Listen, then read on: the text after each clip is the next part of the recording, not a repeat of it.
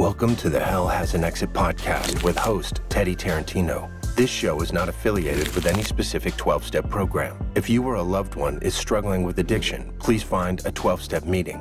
If you're struggling with addiction, depression, anxiety, or your mental health, please call 833-999-1877 to speak to a specialist. Again, the number you can call for help is 833-999-1877 to speak to a specialist. All right, hey guys, welcome to Hell Has an Exit. I'm your host, Teddy Tarantino. Today I have a very special guest. I think it's our first rapper ever, Kid Ink. Hey, what's happening? Yo, it's really dope seeing you because I've been listening to you since I was probably a kid. I used to listen to Sunset. Hey. And even when I went to your house for the first time, I was like, wow, I'm at Kid Ink's house. It was crazy. Now that's what's up, man. Hell yeah. Now Sunset is day one. Day one fans know about those. Yeah, of course. Before the radio, before the CB records. He did. So I wanted to ask you, you being in the industry and stuff like that, obviously you've been through a lot of ups and downs. I was trying to do research on you. There's not a lot of interviews. There's not much about you. You're a real low key guy, you know? So I appreciate you coming out, but it's the whole premise of the show is we want to try to get a deep interview, what's really going on with people, and to try to give people hope out there, you know? Yeah, no, definitely. I think because I started off as a producer, I'm definitely very good at keeping it low key and introverted. So even when stuff happens or when there's stuff in the news, I've done a good job of just chilling, being quiet, not even getting too deep into things. I've had my little TMZ stories here and there. I'll be I don't even feed into it too much or nothing. But now I definitely do it too good of a job sometimes of being introverted. Where I gotta get myself out there and be yo, hey guys, what's up? Do some social shit. Right, or not letting people also control narratives and stuff too. That's something you learn over time. Dang, if you would have said something, then it wouldn't have went, or people wouldn't have thought this, or maybe this and that. So I still surprise people to this day. Once we get in the conversation, they'd be like, "Oh, I didn't even know you was into that. I didn't even think that you would, have known that, or you know what I'm saying, said this and that." So it's always, you know what I'm saying, dope to sit down and. So where does your story start? What was growing up for you? Growing up for me, I'm Los Angeles born and raised. I grew up West LA to South Central areas. I say areas because I was in a move every 2-3 years type of situation. So I never lived in a house. I didn't grow up in a household. I always had lived in apartments and moved around. Mom's was on Section 8. You got siblings? I have 4 siblings. I have 2 brothers and a sister from my mother, and then I have another sister from my father's side. My father, though, he went to jail when I was 5, and he went for he had a 10-year bid. He did 8 selling drugs, talking on the phone, got caught up a little bit. And then, so I definitely was, it was my mom taking care of us for the most part. My brothers have a different father and my sister has a different father, but I wouldn't necessarily say they were stepfathers to an extent, so it was definitely still just kind of me and my mom always thugging it out. And I was kind of the man of the house at the end of the day. So, I've always had to step up in that sense as far as in the fam. So it's always been something. Was there a lot of feeling different growing up? Cause you didn't have a dad. I know that's usually how people feel. To an extent, it wasn't the most uncommon situation depending on, you know what I'm saying?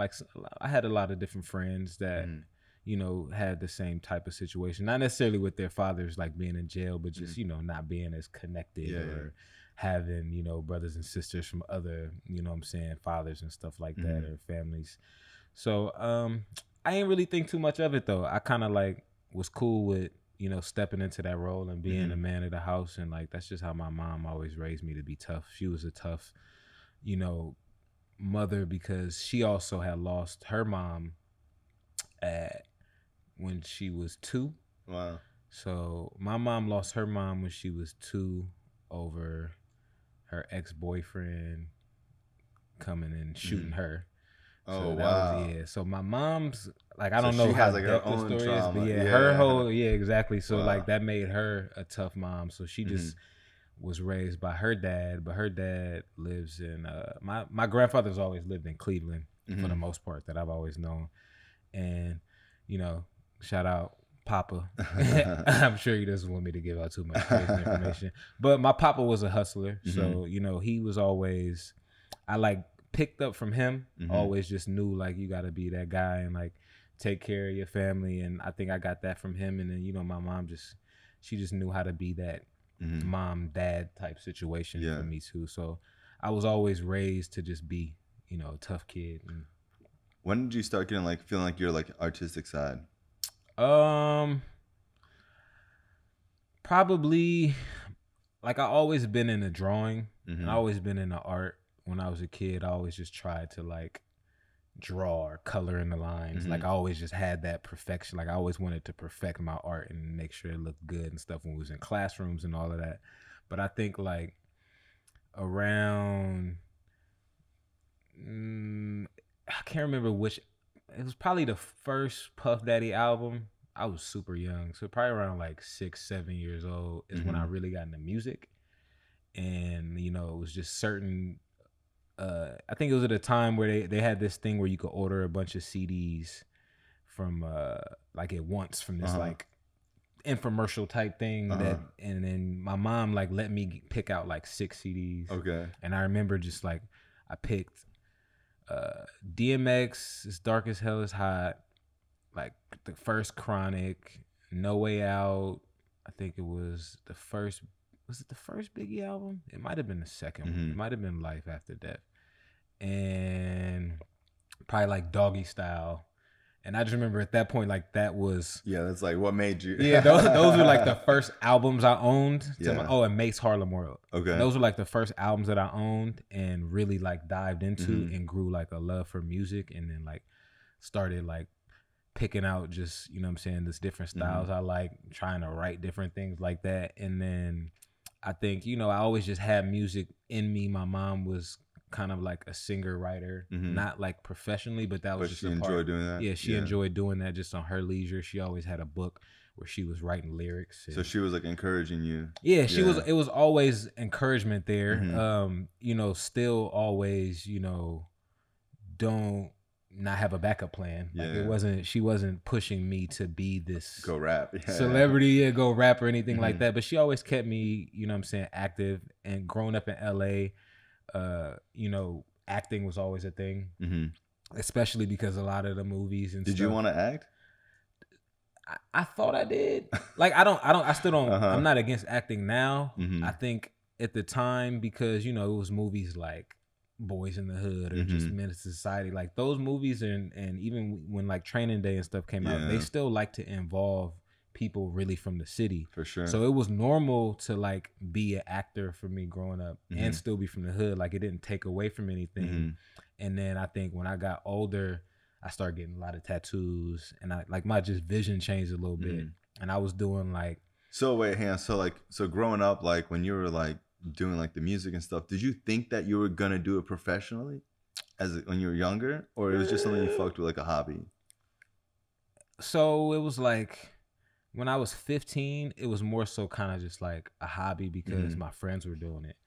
So that's when I kind of started taking it serious, because I remember around like junior high school is when I start kind of messing up in school a little bit. I think like elementary school, I was like academically like about to be that guy. And then I went to junior high and got a little bit more into like friends and wanting to be cool and just doing different stuff like that, and you know what I'm saying. And I think the group of friends though that I was running with, I had found out that they were like doing music and stuff together. Like I had a homeboy who, like I had a classroom homeboy, and then I had a homeboy that I hung out with just like outside the classroom. And when I found out they were both friends and they were traveling and going to Watts to go to this music program and make music for free, I was like, oh, that's dope. Like, I'm gonna try to go with y'all. And then when I went with them, they taught me how to make beats. And then that was kind of the beginning of it all. Wow, that's crazy. Yeah, so it was like... Because like for me growing up, that's so foreign, because like I never had nobody that was like, oh, I'm going to this school. Like me, like our friends would have thought that was corny. Yeah. Like, my friends would have been like, oh, you know, music? Because like growing up, like when I grew up, it was like, only play sports. Like that's the only cool thing you can Right, do. like I was into basketball crazy. I thought if anything, you know, I was gonna play ball. I remember the doctor told me I was gonna probably push like 6'1", if that. I was like, maybe I could stretch a little bit. You know what I'm saying? But I ended up hitting like 5'11" and tapping out on that, and then and I was like, I'm not growing no more. Yeah. But I think you know, when they were going to go rap. So like at first I was going with them thinking like, all right, they're going to go rap. I don't know how to rap, but I'm gonna just go and just hang out. You know what I'm saying? And that's how you learn how to make beats. And then they, you know, a lot of them rap, but none of them was really like making beats. And I kind of saw that as my end. Like, all right, well, I'll just make the beats, but y'all got to teach me how to use this equipment. And it's funny. So the first person that helped me make beats was Nipsey Hussle. So it was like, wow, we were going to this place in Watts, and it was probably about like how old were y'all? 6 of us.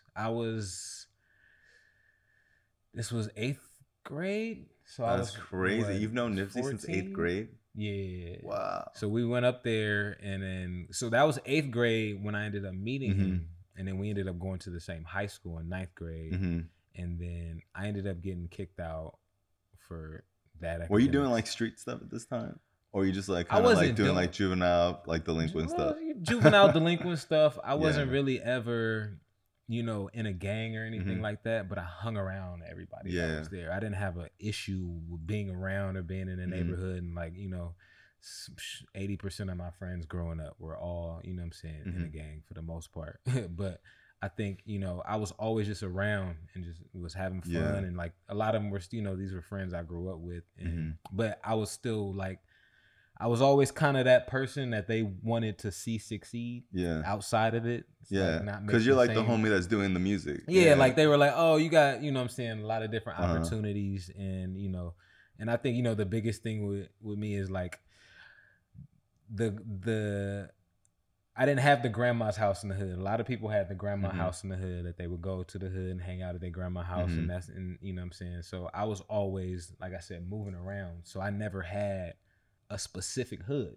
So like, gotcha. I always had that. You could be that chameleon. Yeah, so I could move around, and that worked in my benefit growing up. But it was one of those things where like, luckily I had the mindset like, you know, you're not gonna live in this hood for that long, so don't come from a hood and then move to the enemy's hood. And then now you have to deal with this every single day. And that, you know, sometimes happened where I moved somewhere where those people didn't like none of my friends and stuff like that. But I was able to move a certain way because I didn't have no specific ties nowhere like that. So okay, so hang on. So Nipsey teaches you how to make beats. Like, what's your guys' relationship? You get kicked out of high school. So he teaches me how to make beats. Once I leave high school, I ended up going to homeschool. So when I went to homeschool, I had more free time to just really hang out and make beats. So when I was going to homeschool, I would just wait for all of them to get out of school, and then I would just go to everybody's house and like, you know what I'm saying? So like at the time I lived, this was when I was more West LA area, and I would go all the way to Slauson and just, you know what I'm saying, take the bus over there. By the time I was 15, I had a bucket. So I had a little $800 car that, you know, we saved up for, and moms helped me get. And then I would just drive over there, you know what I'm saying, and just hang out the whole weekend. So weekends, I was always off Slauson, just trying to work on the music and making the beats and just doing stuff like that. So what was Nipsey like back then? Everybody at the time was a little more trying to find like a conscious route of everything. So it was a lot more, and I don't know if it was just the era it was probably in hip hop, especially because I think New York rap was a little bit more at the forefront. So a lot of the Nas and like they were listening to a lot of Mos Def and Talib Kweli and Common and just different stuff like that, which was, you know, the guys who were trying to push we're from the street narrative, but we're not dummies. Like we got some knowledge out here. We read books. That's why you like know, a Mos Def. That's why when you hear stories about Nipsey, you hear he read books all the time. That's always been you know, somebody he was.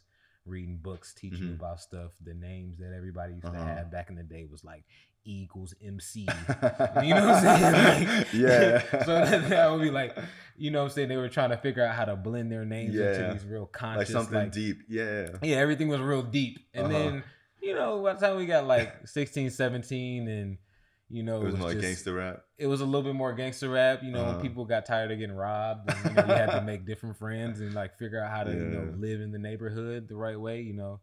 It's just different people went different routes. And, you know, I think it was, you know, it was interesting. It was an interesting time growing up because, like I said, I was always there, you know, but I wasn't never in the game. Yeah. And then it reaches a point too where it's too late to get in the game. Yeah. And then once I reached that point, it was like, nah, I'm never, because it's a little harder when you join the gang later. Yeah. They kind of like.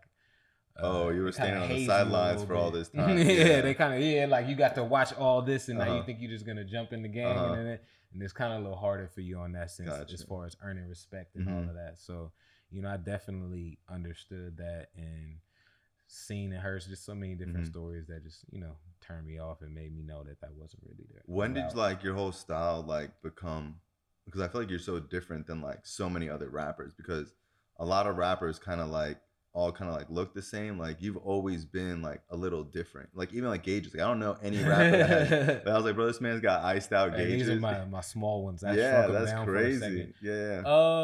I think I always just did you skate? Yeah, a little bit. Okay, I had a skate. I had a skate wave. You know, shout out Skateboard P. That was definitely one of the big inspirations as far as not only just producing, but like I was trying to be the producer skater at one point. I like Lupe Fiasco, right? Yeah. No, but you know, I actually started off doing BMXing first. Oh, really? It was more BMXing and, you know, riding the bikes. I always had a bike with pegs on it. I was always just trying different things and tricks and stuff like that.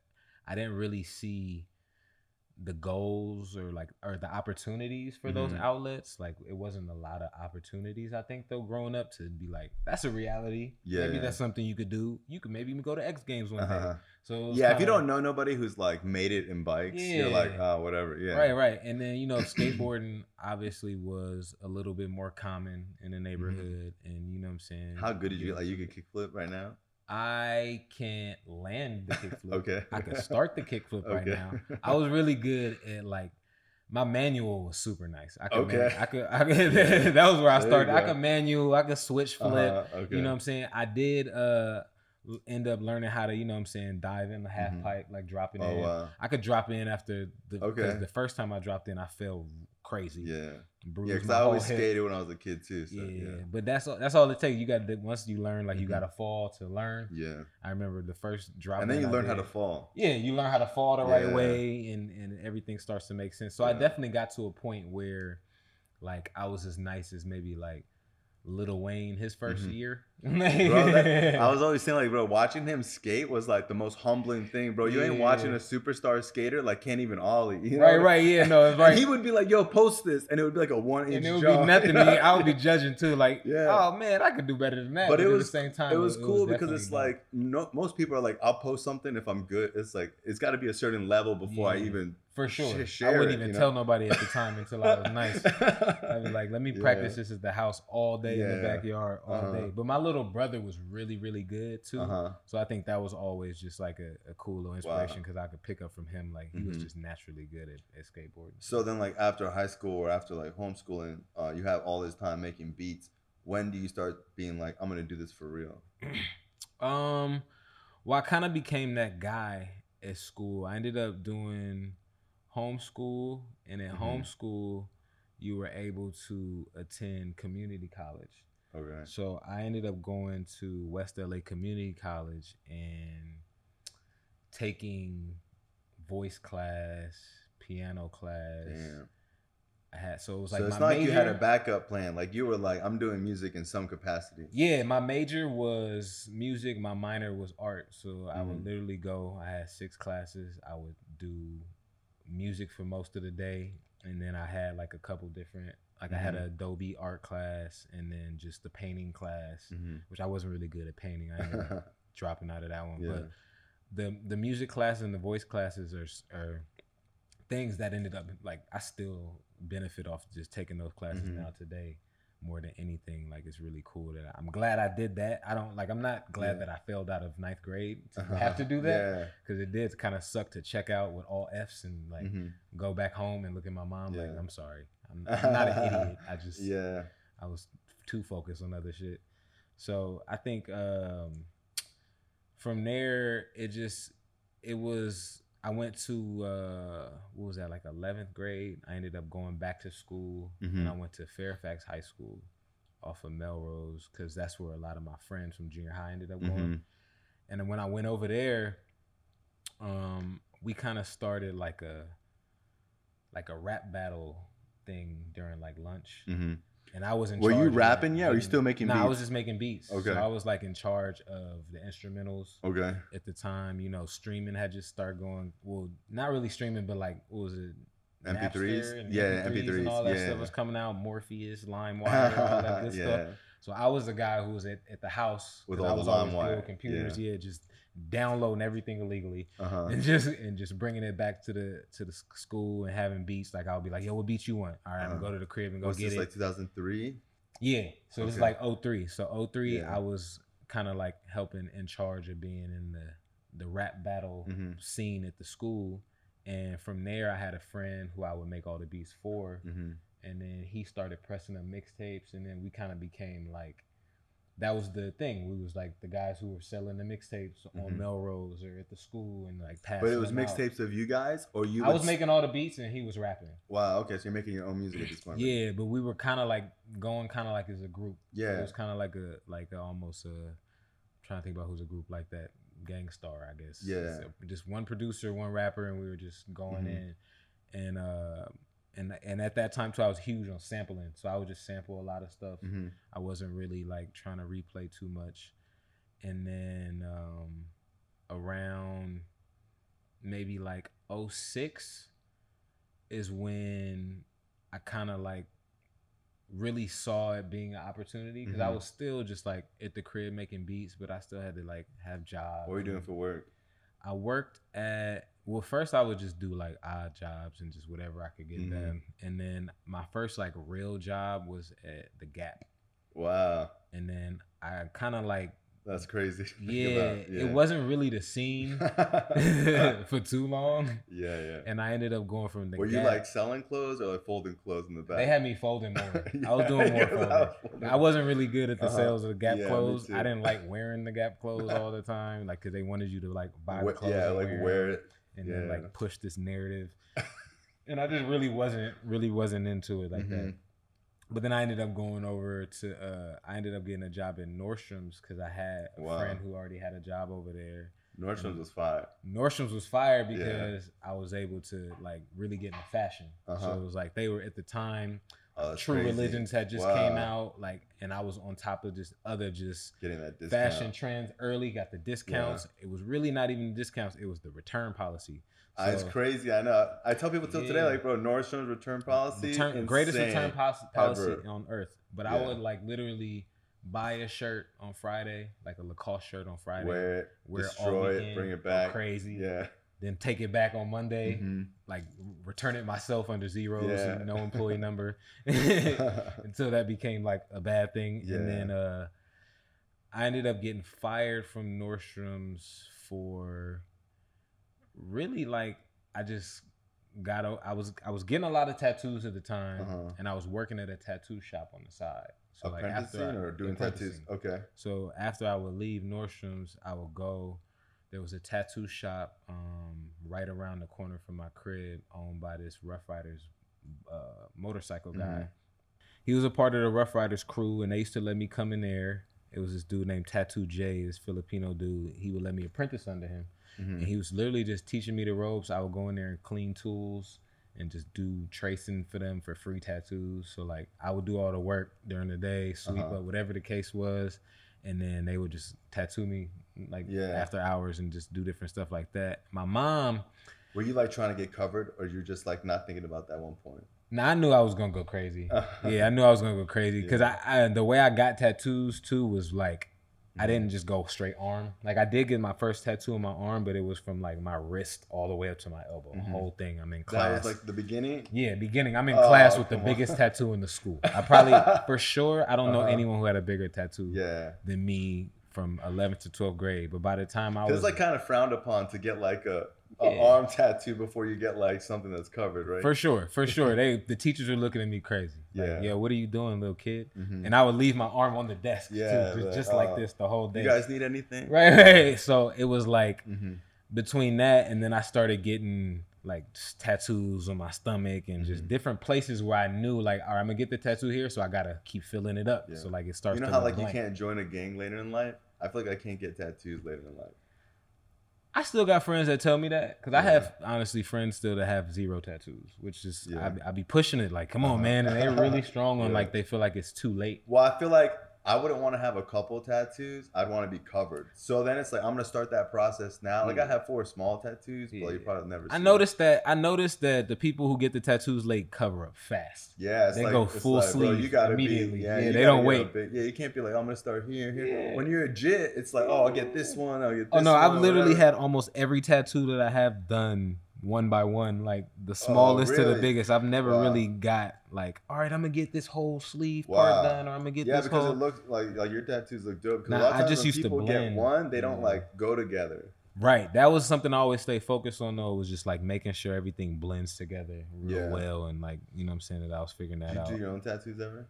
Yeah, I actually still have. I did this one on my knee. This Eye of Horus, probably like the Egyptian eye. Yeah, 2 months ago. Oh maybe, wow! I want to say.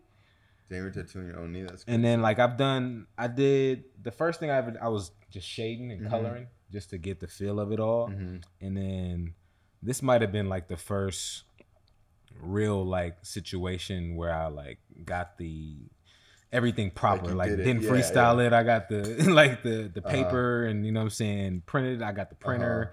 But it was when the wireless ones came out is when I really got into it a little bit more. Because before the hookup was like, you got to get the gun. And I've been thinking about wireless tattoo guns for so long. I was like, man, I should have came up with that. Yeah, I should have came up with that a long time ago because the process of putting a tattoo gun used to be crazy. Yeah. Burn the needle, put this through there, get the rubber bands, put this, and you got to screw this on here, and then you got to get these 2 clips and this little box, and then the step pedal and all that. It was a lot going on. So once the wireless ones came out, I've been getting a little bit more active at home, just doing more stuff on myself and fixing stuff that I felt like needed something over the time. So that's cool. Still having fun with it. So after high school, you start selling like your own mixtapes, and then you said like you got serious and you were doing all like the LimeWire stuff like in 2003. What happens after 2003? Well, it got serious when I want to say around. I don't want to give an exact date. That's wrong. But between like 2006, 7, Nipsey ended up grabbing a beat from me.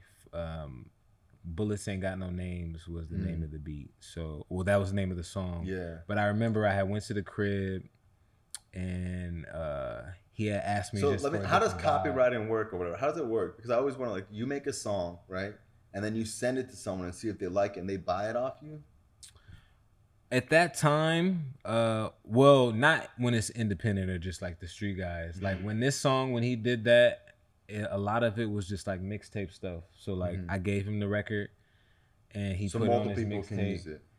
No. So like with this, it was like hand to hand. Like he came by the house. Well, he gave me an idea. Then he came by the house. You know, I had to bounce all these onto a CD, give him the CD. And then, you know, he went and did what he did at the studio. And then the record he ended up doing got him a deal and they wanted to re-release it as a first single. And like they ended up putting Game on the remix. And like, so at that point they had to do the business side and send me paperwork. But it got a little bigger at that point because they ended up like flying me out with him to New York. So I was with them and their team for a couple weeks until I just ran out of money really. Because it was like, I was young. I didn't have no real job at the time. And they weren't really paying me. I think I went to New York with like $200 and stayed for like 2 weeks, stretched that $200 as far as I could taking taxis and trying to eat and feed myself. But it was interesting. So the guy that flew me out was Johnny Shipes. So I ended up going out there with Johnny Shipes, working with Cinematic Music Group real early. And then after that, I kind of got in a position where I just needed to go home and really figure out what my next step was going to be. I felt like I was just hanging around and it wasn't really anything progressing. So I went home, and when I went home, everything kind of started back over again. So now I went from being in a place where I thought I was about to like get this label deal and like Nipsey was popping and this stuff was going on. Like, oh, it's about to be like it's about to be crazy. I had got my first like production check. It was only $5,000, but that was huge. I was like, yo, I just got paid for a beat, $5,000. Like I'm about to be that guy. And then nothing happened. The first time you get paid for something you do like artistically, it just feels crazy. Nah, it definitely felt different. It was definitely a big motivation at the same time, but then also like felt like a letdown when it was right back to normal, right back to the hood, right back to you need to figure out where you about to work, where the next dollar about to come from. Like, oh, you get fired from Nordstrom for what? I got fired from Nordstrom. So the whole thing is, I got fired from Nordstrom's for tattooing yourself myself at work. I was drawing. Oh wow!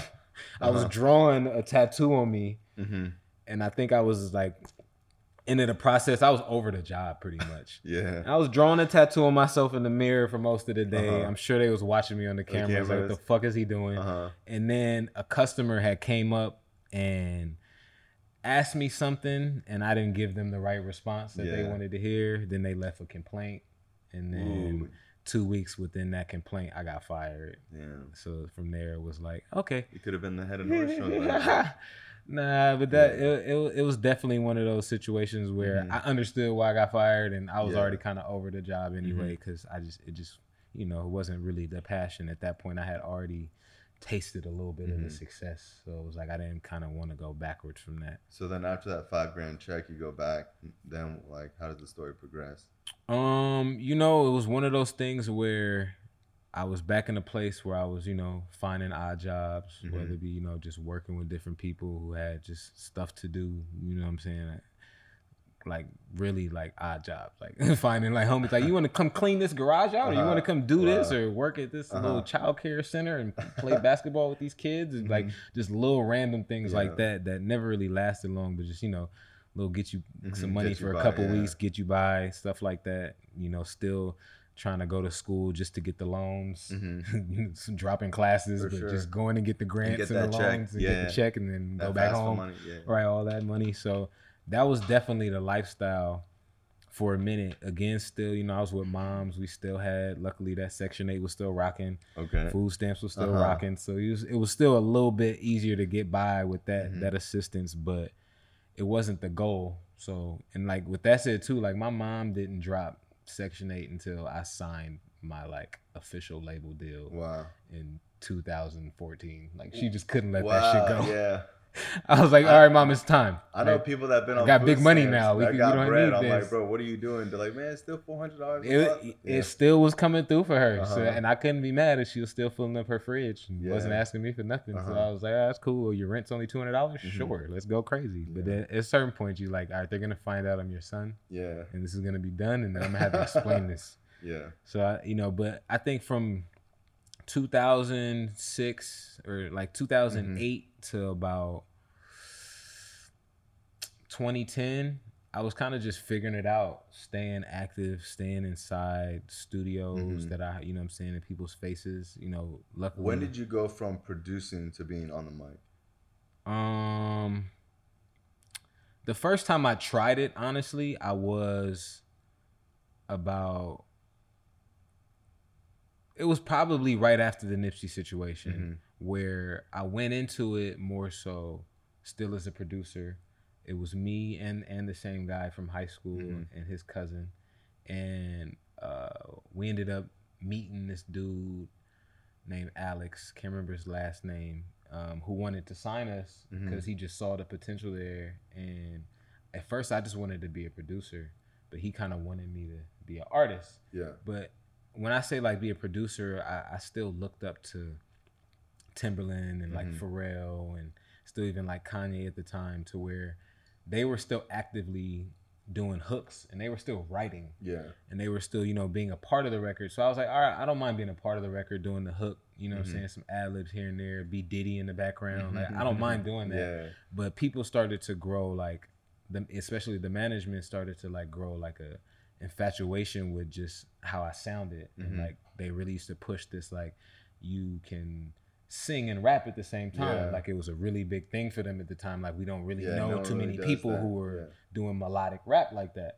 So it was really early, and we didn't have really any success from it too much. Like, you know, shot a couple of videos, did a couple shows, met some people.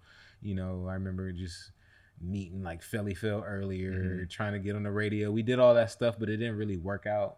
And we ended up all separating and doing our own thing. And from there, I kind of grew more and more into growing the craft of writing and being, you know what I'm saying, solo and figuring it out. But I still didn't really care to be an artist.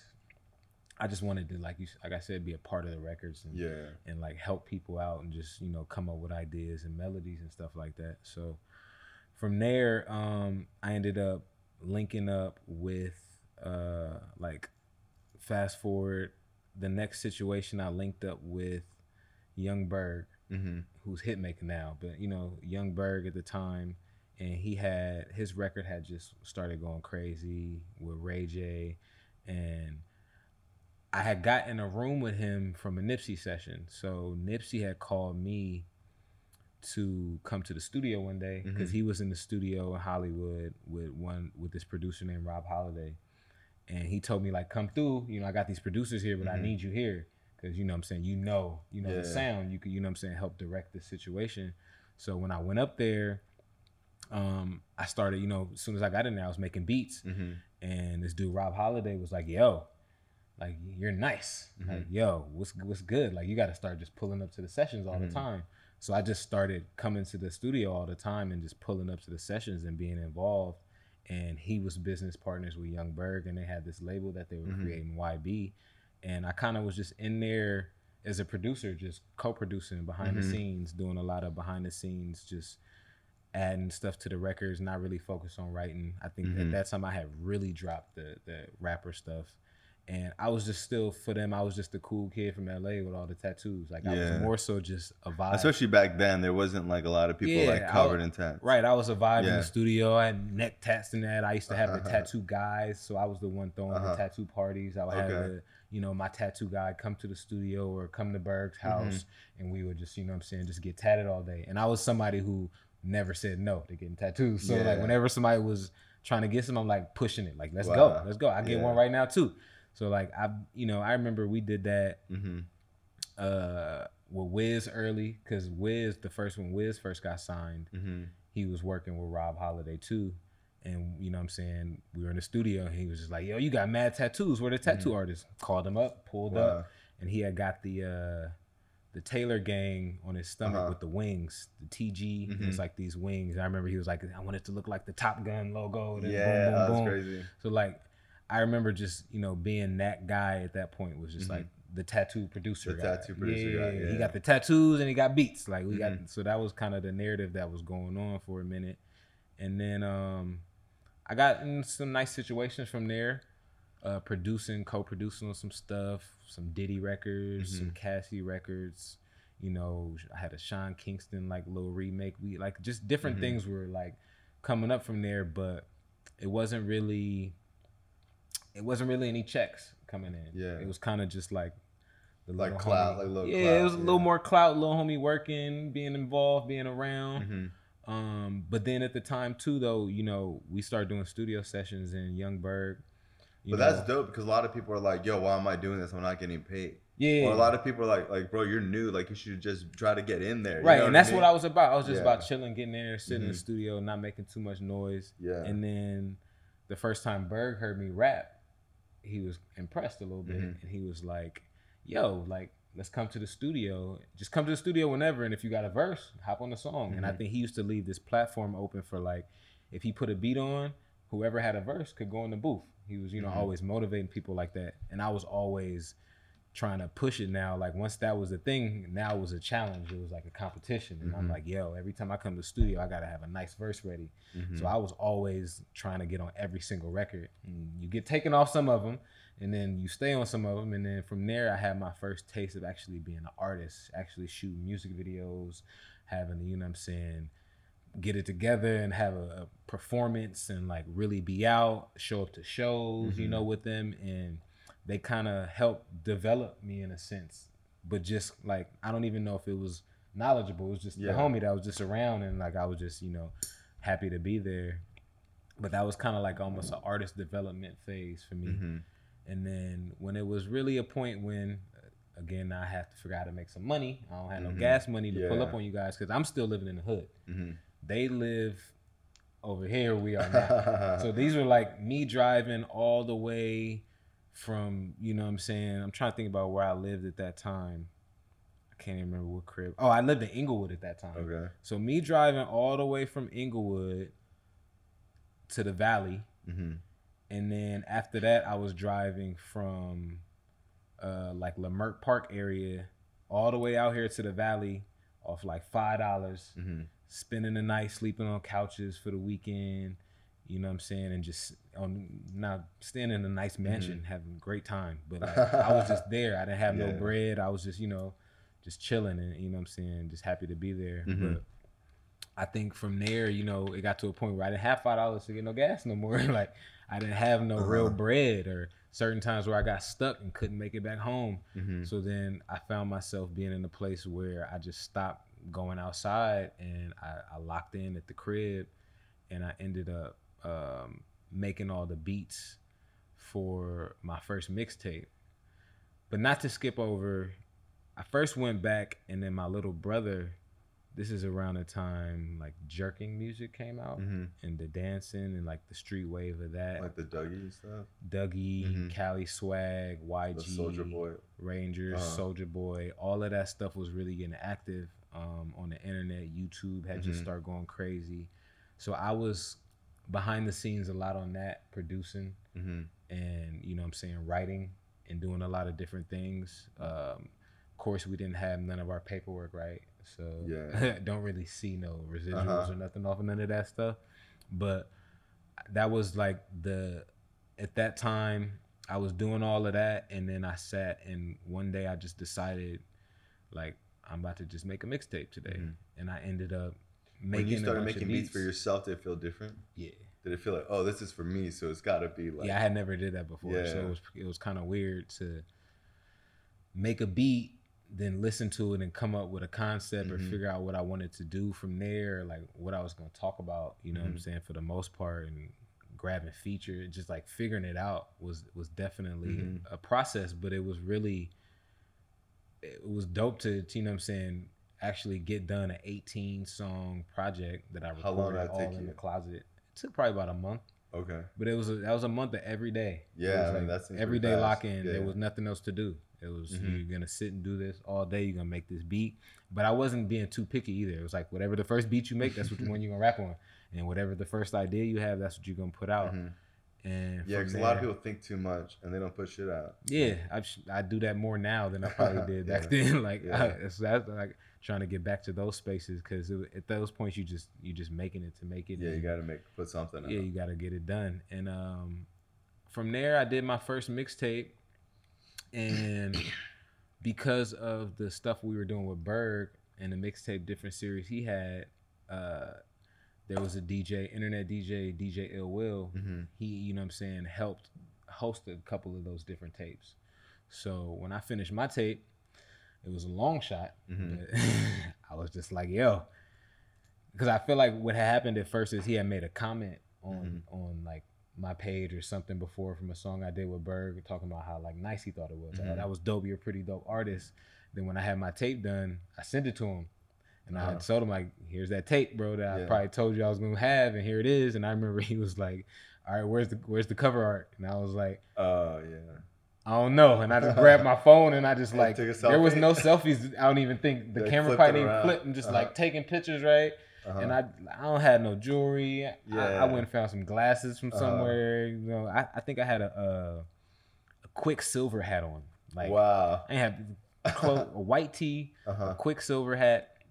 Because like I said too, we were skating at the time, so I was wearing Quicksilver, Billabong, and like just whatever was available at the time. Yeah. So then, you know what I'm saying, I sent him this terrible photo. I remember he told me how bad it was. He told you it was garbage. Terrible. But he had this other artist like figure it out, and like once I gave him the name of it, and I was like, I'm gonna name it World Tour, and they put me in space and like made it look as decent as they were gonna make it look, but it was terrible.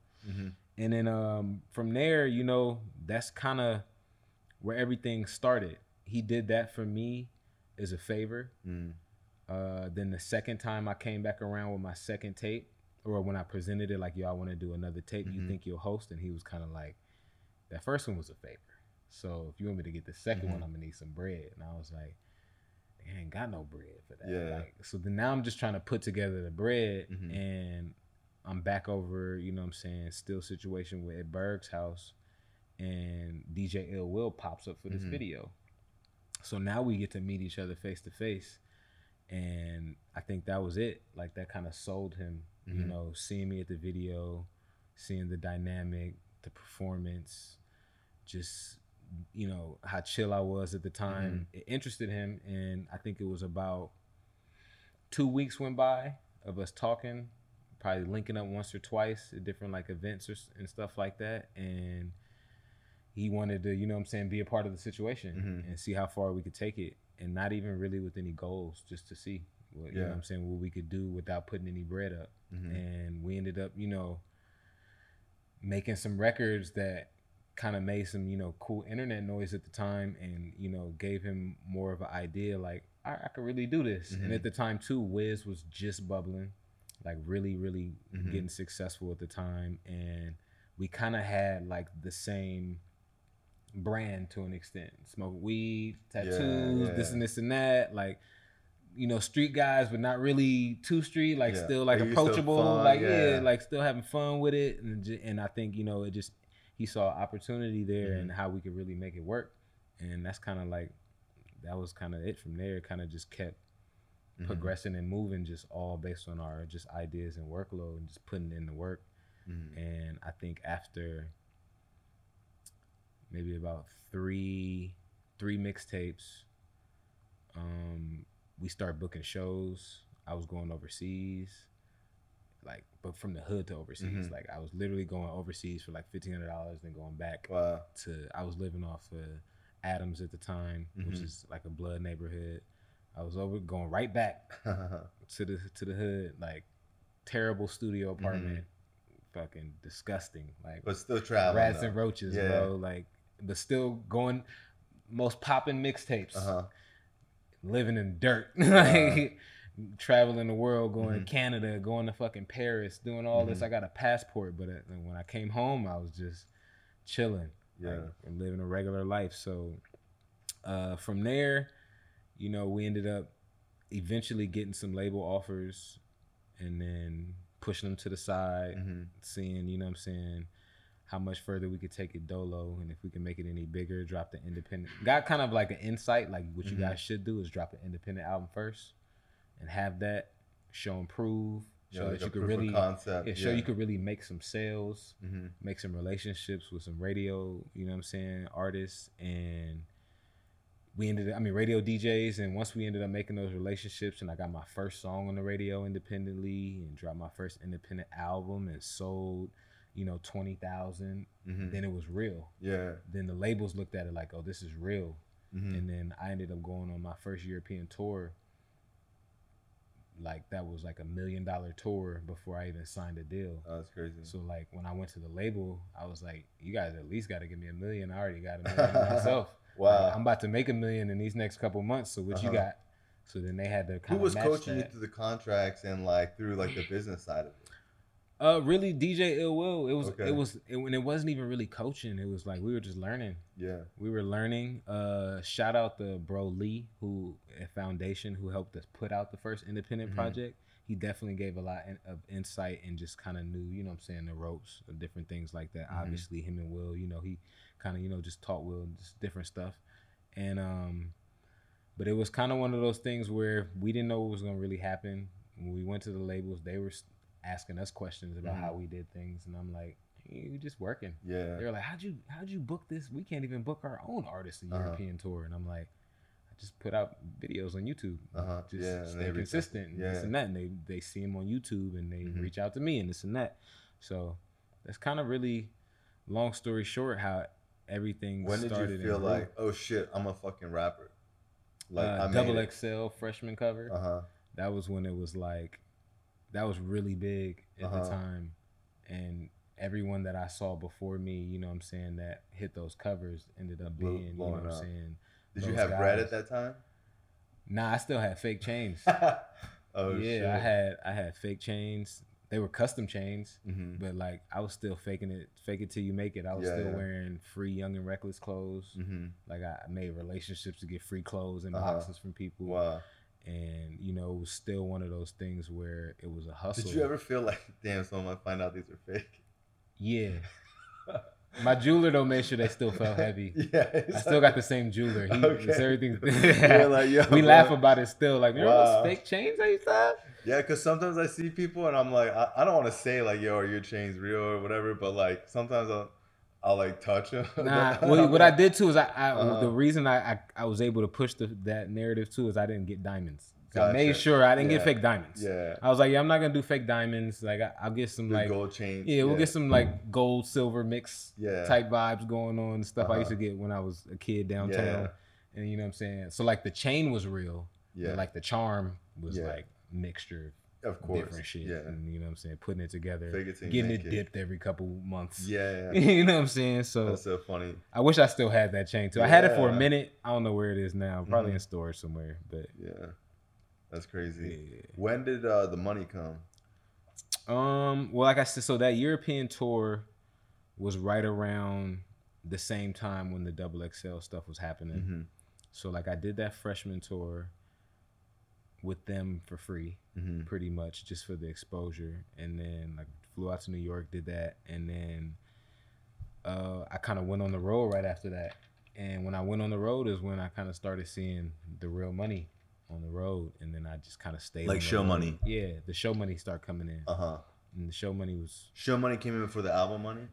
Yeah, way before the album money. There was no album money. Yeah, like the label initial, the advance came like, you know what I'm saying, from that deal, but I had already probably been on the road for like was like when you first started getting the show money, like what was that feeling like what did you go do, what was your mindset? I mean, was it like on some ignorant shit, or was it a little bit? Yeah, a little bit. Yeah, I definitely went and bought real chains. Okay. I definitely went and bought real chains. I remember like everything that I wanted when I was a kid, Jordans. Yeah. You know what I'm saying? Just different stuff like that. I started buying. At the time, we still were. Because I always tell people it's like when people when I buy shit, it's really shit I would just want it like in 8th grade. That's it. I just literally bought everything I wanted as a kid. I didn't even care about nothing else. I didn't even care about a car at the time like that because I was on the road. So it was just like I just started buying just little trinkets and shoes and just different stuff. More tattoos, more weed. You know, just a lot of that, and just having fun with it. And of course, still putting stuff back into the show. You know, tour buses, production, like still making sure everything was big. And then I wish I would have put more back of it into the music at the time. Yeah. But I was a lot more self-sufficient and had like, you know, I wasn't really focused on features or well, you probably like was doing music with no budget for so long. It was just like we still independently doing this work. You know what I'm saying? I don't need other beats. I don't need nothing. We just gonna keep doing this the same way we doing it. But I think, you know, I definitely didn't blow it all, and then you find out about taxes, and then you got to start making adjustments. Yeah. So when it was really like when I first started really noticing I was making money is when I first got hit with a tax. With the IRS. Yeah, they be like, "Yo, you owe us $500,000." I do.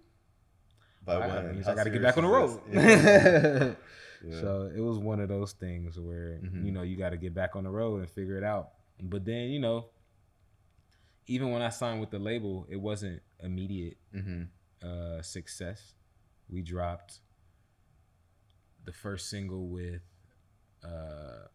Meek and Wale I don't even think it went gold. Mm-hmm.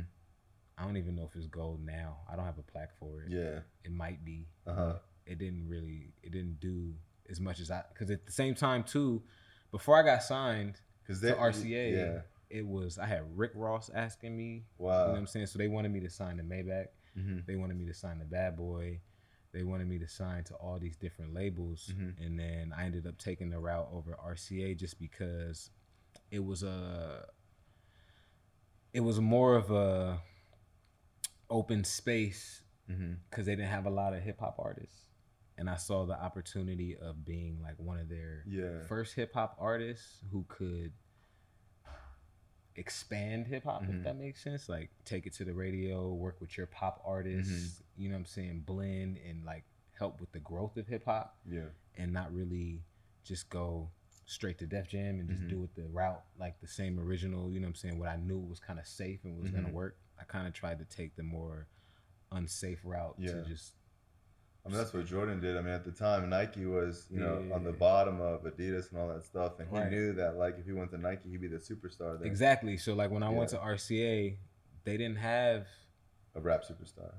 I couldn't even tell you, like... Yeah. Because I know they had, like, Usher and Miguel. And I think Tinashe had just got a deal at the time. And... Chris Brown and like they had all just these R&B acts and pop acts and Miley Cyrus and like, you know, just all these different acts that were so far not disconnected, but just they weren't hip hop like the other labels were, like, because like I'm saying, like it was Def Jam and Maybach and Jeezy's tried to sign me over there, CTE and like it was all those other things were a little bit more street oriented labels. RCA wasn't street orientated at all, and I felt like, you know, I was helping bring just that brand over there, which I felt like it definitely, you know what I'm saying, opened up, and they have a whole different wave of just artists and people inside the office who are just moving a little differently probably than they were before. So, how did you handle fame? Like, what was like your first introduction to like, oh shit, being famous might not be that cool, or like maybe like there's a downside to this?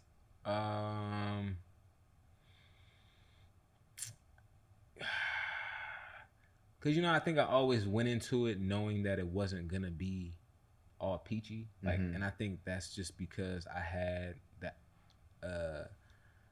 the privilege of being the producer in the room and watching so many artists go through so many different things and watching the ups and downs and learning from the situations and knowing that this is how it goes. This is what could happen. This is what the fans are like. This is just, you know, the woes of it all. You know, watching Young Berg go through what he went through as an artist, like those different things helped me out in just making certain decisions and, you know, being humbled in a sense of knowing like, this is what you got to do. This is what you're going to go through and you can't complain. Yeah. Or because you could be here. Yeah. In the hood still doing nothing. Yeah. You know what I'm saying? And two, still just having a bunch of friends and people around that were still doing that or still, you know what I'm saying, stuck. It was humbling to know like you're in a good space. Like, don't complain about nothing. Yeah. So I never really complained about like, the fame or anything. Nah, I just kind of took it for what it was, even with just like, you got to take pictures. You got to do that. You got to sign this. You got to be, people going to pull you. People going to say things to you crazy. You gotta, the comments you see on the internet, you just gotta, it is what it is. I never let those type of things get to me.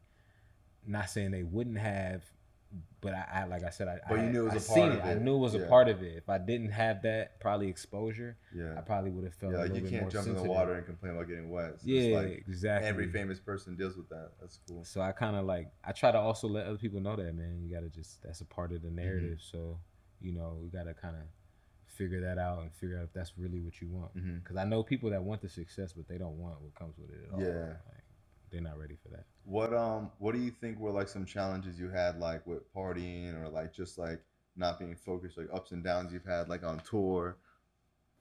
Ups and downs on tour. I mean, figuring out how to perform. Performing isn't like, because they're so introvert, so it's kind of like it's like I had to jump out there and just go. Like, was it like training weird or anything, like to like turn that on like on stage? I found out that I could. I didn't know. Even a lot of people around me didn't know. They were like, "Yo, never seen you that excited or that energy that just like whoa, or the dance move you did, like would have never expected that. that. Do you dance? Yeah, yeah, I'm a dancer. But like my brother was a super dancer. It's like dancing, it's natural. We got rhythm. I'm not like crazy, but you know, I get my little moves in, pop lock in there. You know what I'm saying? Move around, have some fun with it. But I think, you know, just going out there and looking at all these people and figuring out how to perform in front of them, because even when I was coming up, even in voice class when I was younger, I used to hide my face when I was singing in front of people. Or like, I didn't really like to be put on the spot. Like, yo, he could sing something. I used to be like, oh, no. Nah, I'm cool. Dance, do this. I'd be like, nah. But when you get on stage, it's kind of like, I was nervous. I still get nervous until you hit stage.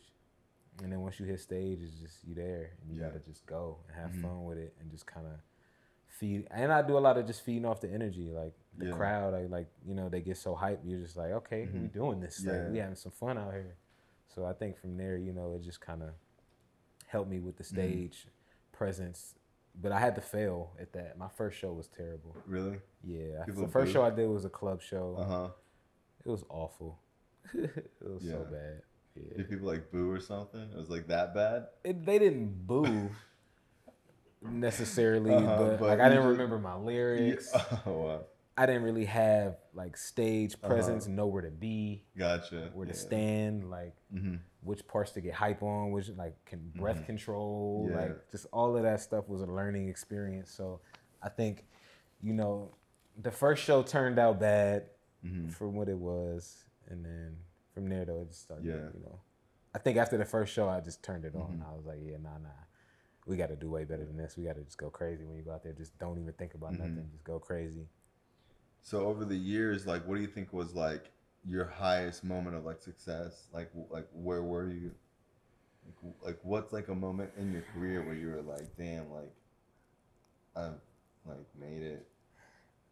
I always tell people it's hard for me to say because I never gave myself a chance to sit down and really accept or dwell. I think once I got moving, the first 4 years, I didn't stop moving. I just kept going. I didn't appreciate where I was at. I didn't stop and really like look at it, take it all in. I kind of just kept moving until I burnt myself out. And it was like it was definitely probably around like the third year. Maybe like the second year after being with the label, doing 3 tours a year, like 260 shows a year. Wow. Only 260 shows a year? Yeah, I used to only have like 100 days less. Wow. Sometimes I had, it was 1 year I had probably like 75 days to myself. Wow. The rest of it was a show.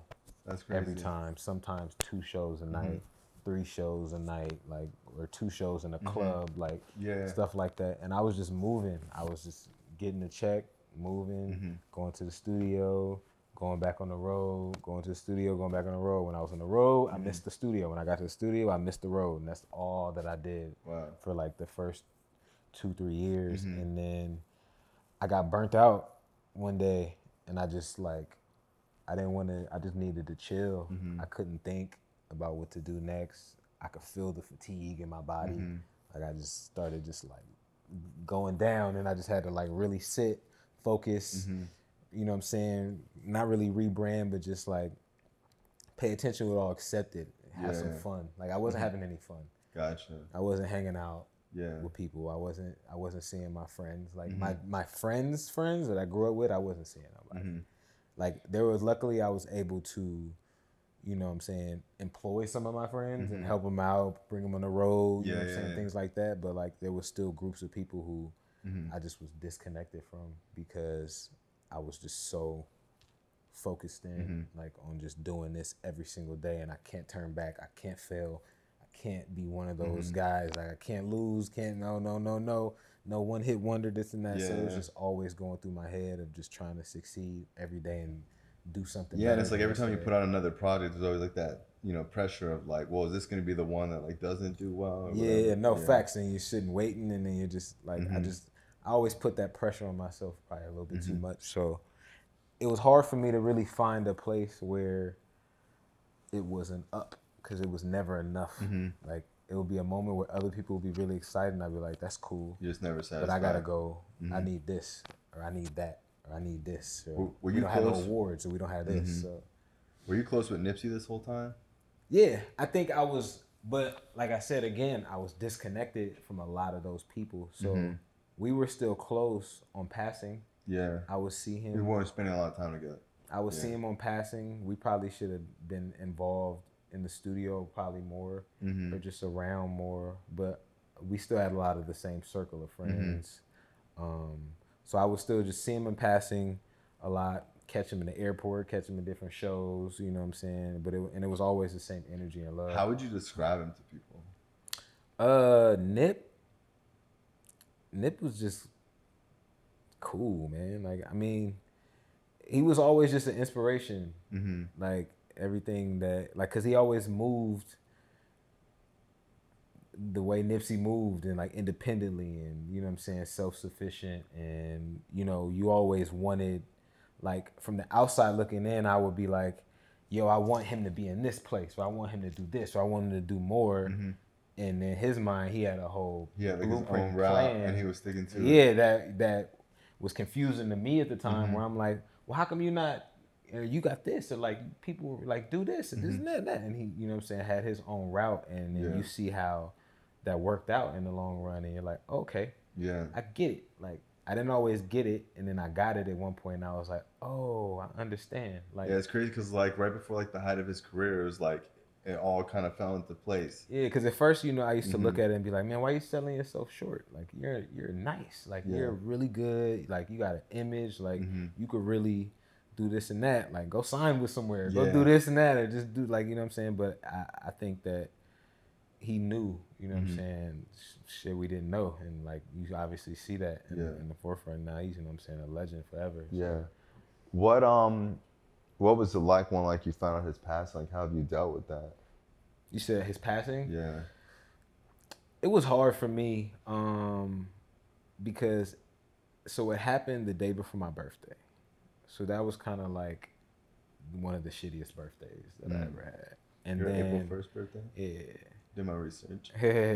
So, you know, it wasn't the best news to get, you know what I'm saying, at that time, because, you know, obviously, you know, we still out trying to do this, like, oh, your birthday's tomorrow, what we doing tonight? Like, we still gonna have some fun tonight, we getting drunk, and like in that process of like having this house party, people coming over, I get the calls, and I don't believe it, and then I start making my calls, and then when I get like the confirmations of what happened, it was like, that's crazy. And then I didn't really have too much time to process it, because I had to go on the road. I had a European tour set up like that next week, so I ended up going on the road. Like, I had to watch his funeral when I was in Amsterdam. Wow. In the smoke shop. Like we knew the day was happening. Luckily, I had just got to Amsterdam. I was like, yo, packs on packs. We going to the smoke shop, and we gonna stay there this whole time. And that's just, we gonna just roll one up for my guy all day and just pull up and just cry it out, man. And like, you know what I'm saying? So it was tough. Not only just for me, for a lot of people around me, because, you know what I'm saying, he wasn't just close to me. I had a lot of just friends and people that were still, you know, had their own relationships with him and everything like that, because we just all from the same neighborhood. So it was, you know, one of those things that is still tough, you know, to just think about. Or, like, every once in a while, I'm just like, man, can't believe that really like happened. Especially for the whole city, because nobody, you know, just never crossed nobody's mind. Like, wasn't really like, because there's certain people in the city or that are in gangs, you know, you're expecting. You'd be like, they're wilding. Yeah, you're like, one of these days, bro, yeah, it's not going to go good for you. Somebody's going to catch up to you. That wasn't really one of those situations. So it definitely hit a little bit different than, because, like, again, like, I got friends that have died. I've had friends pass every year, and since high school, since junior high. Like, it was one of those things where when you come back from summer or from Halloween or from, like, like, it was always going to be one or two that, you know what I'm saying, had a situation. And this one just hit differently for the whole city. Like, it wasn't the first time that anybody had a friend pass, but it was the first time it felt like that, you know? Yeah, it's like a different type of love for him because it's Yeah. different. Because like a lot of people are like, oh, I love this person because like his music. But, like a lot of people love him for like so many different things. Yeah. You know. Nah, it definitely, but at the same time too, it was a big like motivation of seeing that love and respect, and me asking myself like, what are you doing? Yeah. Like, what's gonna happen when you leave? Like, Yeah. what is your narrative gonna be? Or, you know what I'm saying? How are you motivating anybody right now? What's the, you know, What's your legacy gonna be? yeah, putting that pressure on myself. So I think, you know, it was definitely a tough year, just not only dealing with his passing, but now going through a life crisis of like, so what's next, bro? Like, are you just gonna just keep running this like this? Are you gonna do something bigger? Like, what's the next wave gonna be to where you're really making your stamp, you know what I'm saying, on the game and on, you know, the world? So it definitely helped me grow as a person, you know. So to kind of switch up the vibe, like what's next for you now? Next now, musically, I'm back into production, having fun, just, you know what I'm saying, making more of my own just music and beats, you know what I'm saying, firsthand, playing instruments, like getting back on the road since, you know, consistently since all the pandemic stuff, and getting back overseas and shooting more music videos and just really getting back to just the grind of it all, and like not just shooting music videos for the singles, like shooting music videos for everything, like because at that, you know, before we used to shoot anything, it didn't matter where it was, not putting so much pressure on myself to making sure everything is a full-on production, like just really having fun, shooting tour bus videos, shooting this and that, getting, you know, back on, you know, social media crazy, just when it all makes sense. Because I definitely took even my step back on just letting social media mess my brain up. Watching other people do things, watching other people have certain stuff go on for them, and you start looking back at yourself like, what I got going on, this and that, or I got to do this, or this and that, or I got to get to this sound, or I got to, you know, I stopped listening to just rap, you know, because there was definitely a point too where I was like, I got to get back to studying hip hop, and then you start just losing like your just passion for it all. So I think I just got back into just appreciating and loving just art in general, whether it be music, film, TV, you know, just creating in general. I just merch, clothing, like I'm just back in a space of creating. Yeah. More so behind the scenes and letting everything just be organic in itself. Let's see got what this you got going on too. All right, so this is your champagne company? This is the champagne. Before we get back into the music, yeah. This is definitely the other People can see. the other endeavor that I have here going on. Belarus Champagne. I ended up taking, because it's not really easy to get into the champagne game. No, of course. It's a lot of relationships. It's not just like making a cognac. You gotta, you know, this is coming from Champagne, France. This isn't like some Prosecco. So, you know what I'm saying? This is, and I ended up having to take a brand and recreate it. I ended up making a new name. I made a new logo from scratch. I did all this myself on Photoshop. And, you know what I'm saying, came up with everything. But when you I came up with a lot of different names, but you got to get the names approved by the French situation over there, whatever's going on, like the embassy, whoever the Champagne embassy. But and when did you start this? We started this idea maybe about 2 years ago. Okay. But, you know, through the process, well, we started the idea kind of right 2020 when it hit, and there was a lot of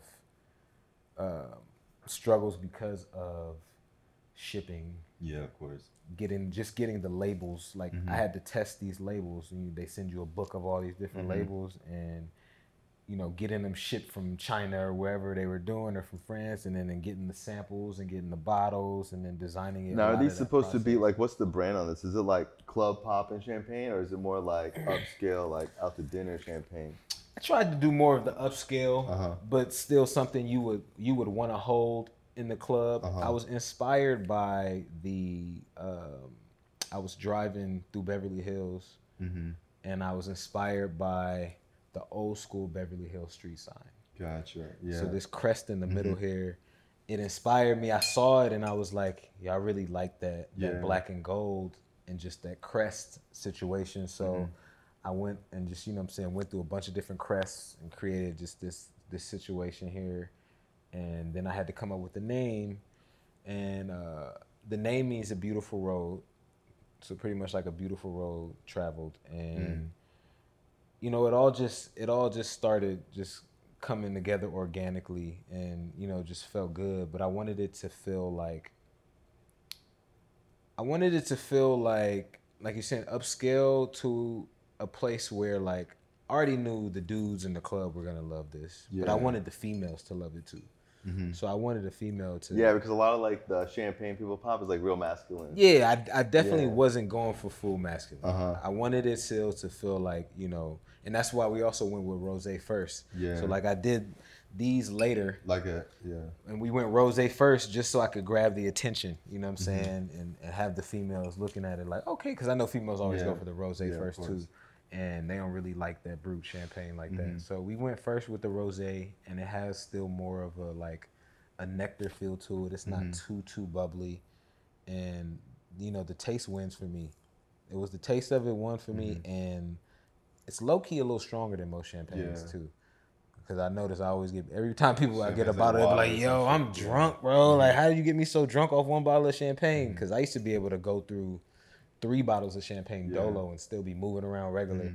These, my own champagne, I can get through 1 and I'm done. Like, I'll be like, yo, if I get 2 of these, I'm lit for the rest of the night. So that's definitely the you know what I'm saying, your next endeavor that you're. Yeah, this is definitely what I'm excited about the most in getting into. It's just not I'm not gonna say it's the easiest thing to accomplish. Getting licenses to sell in every state. It's a lot of footwork you got to do. Showing up to liquor stores. It's the distro part of it wasn't really.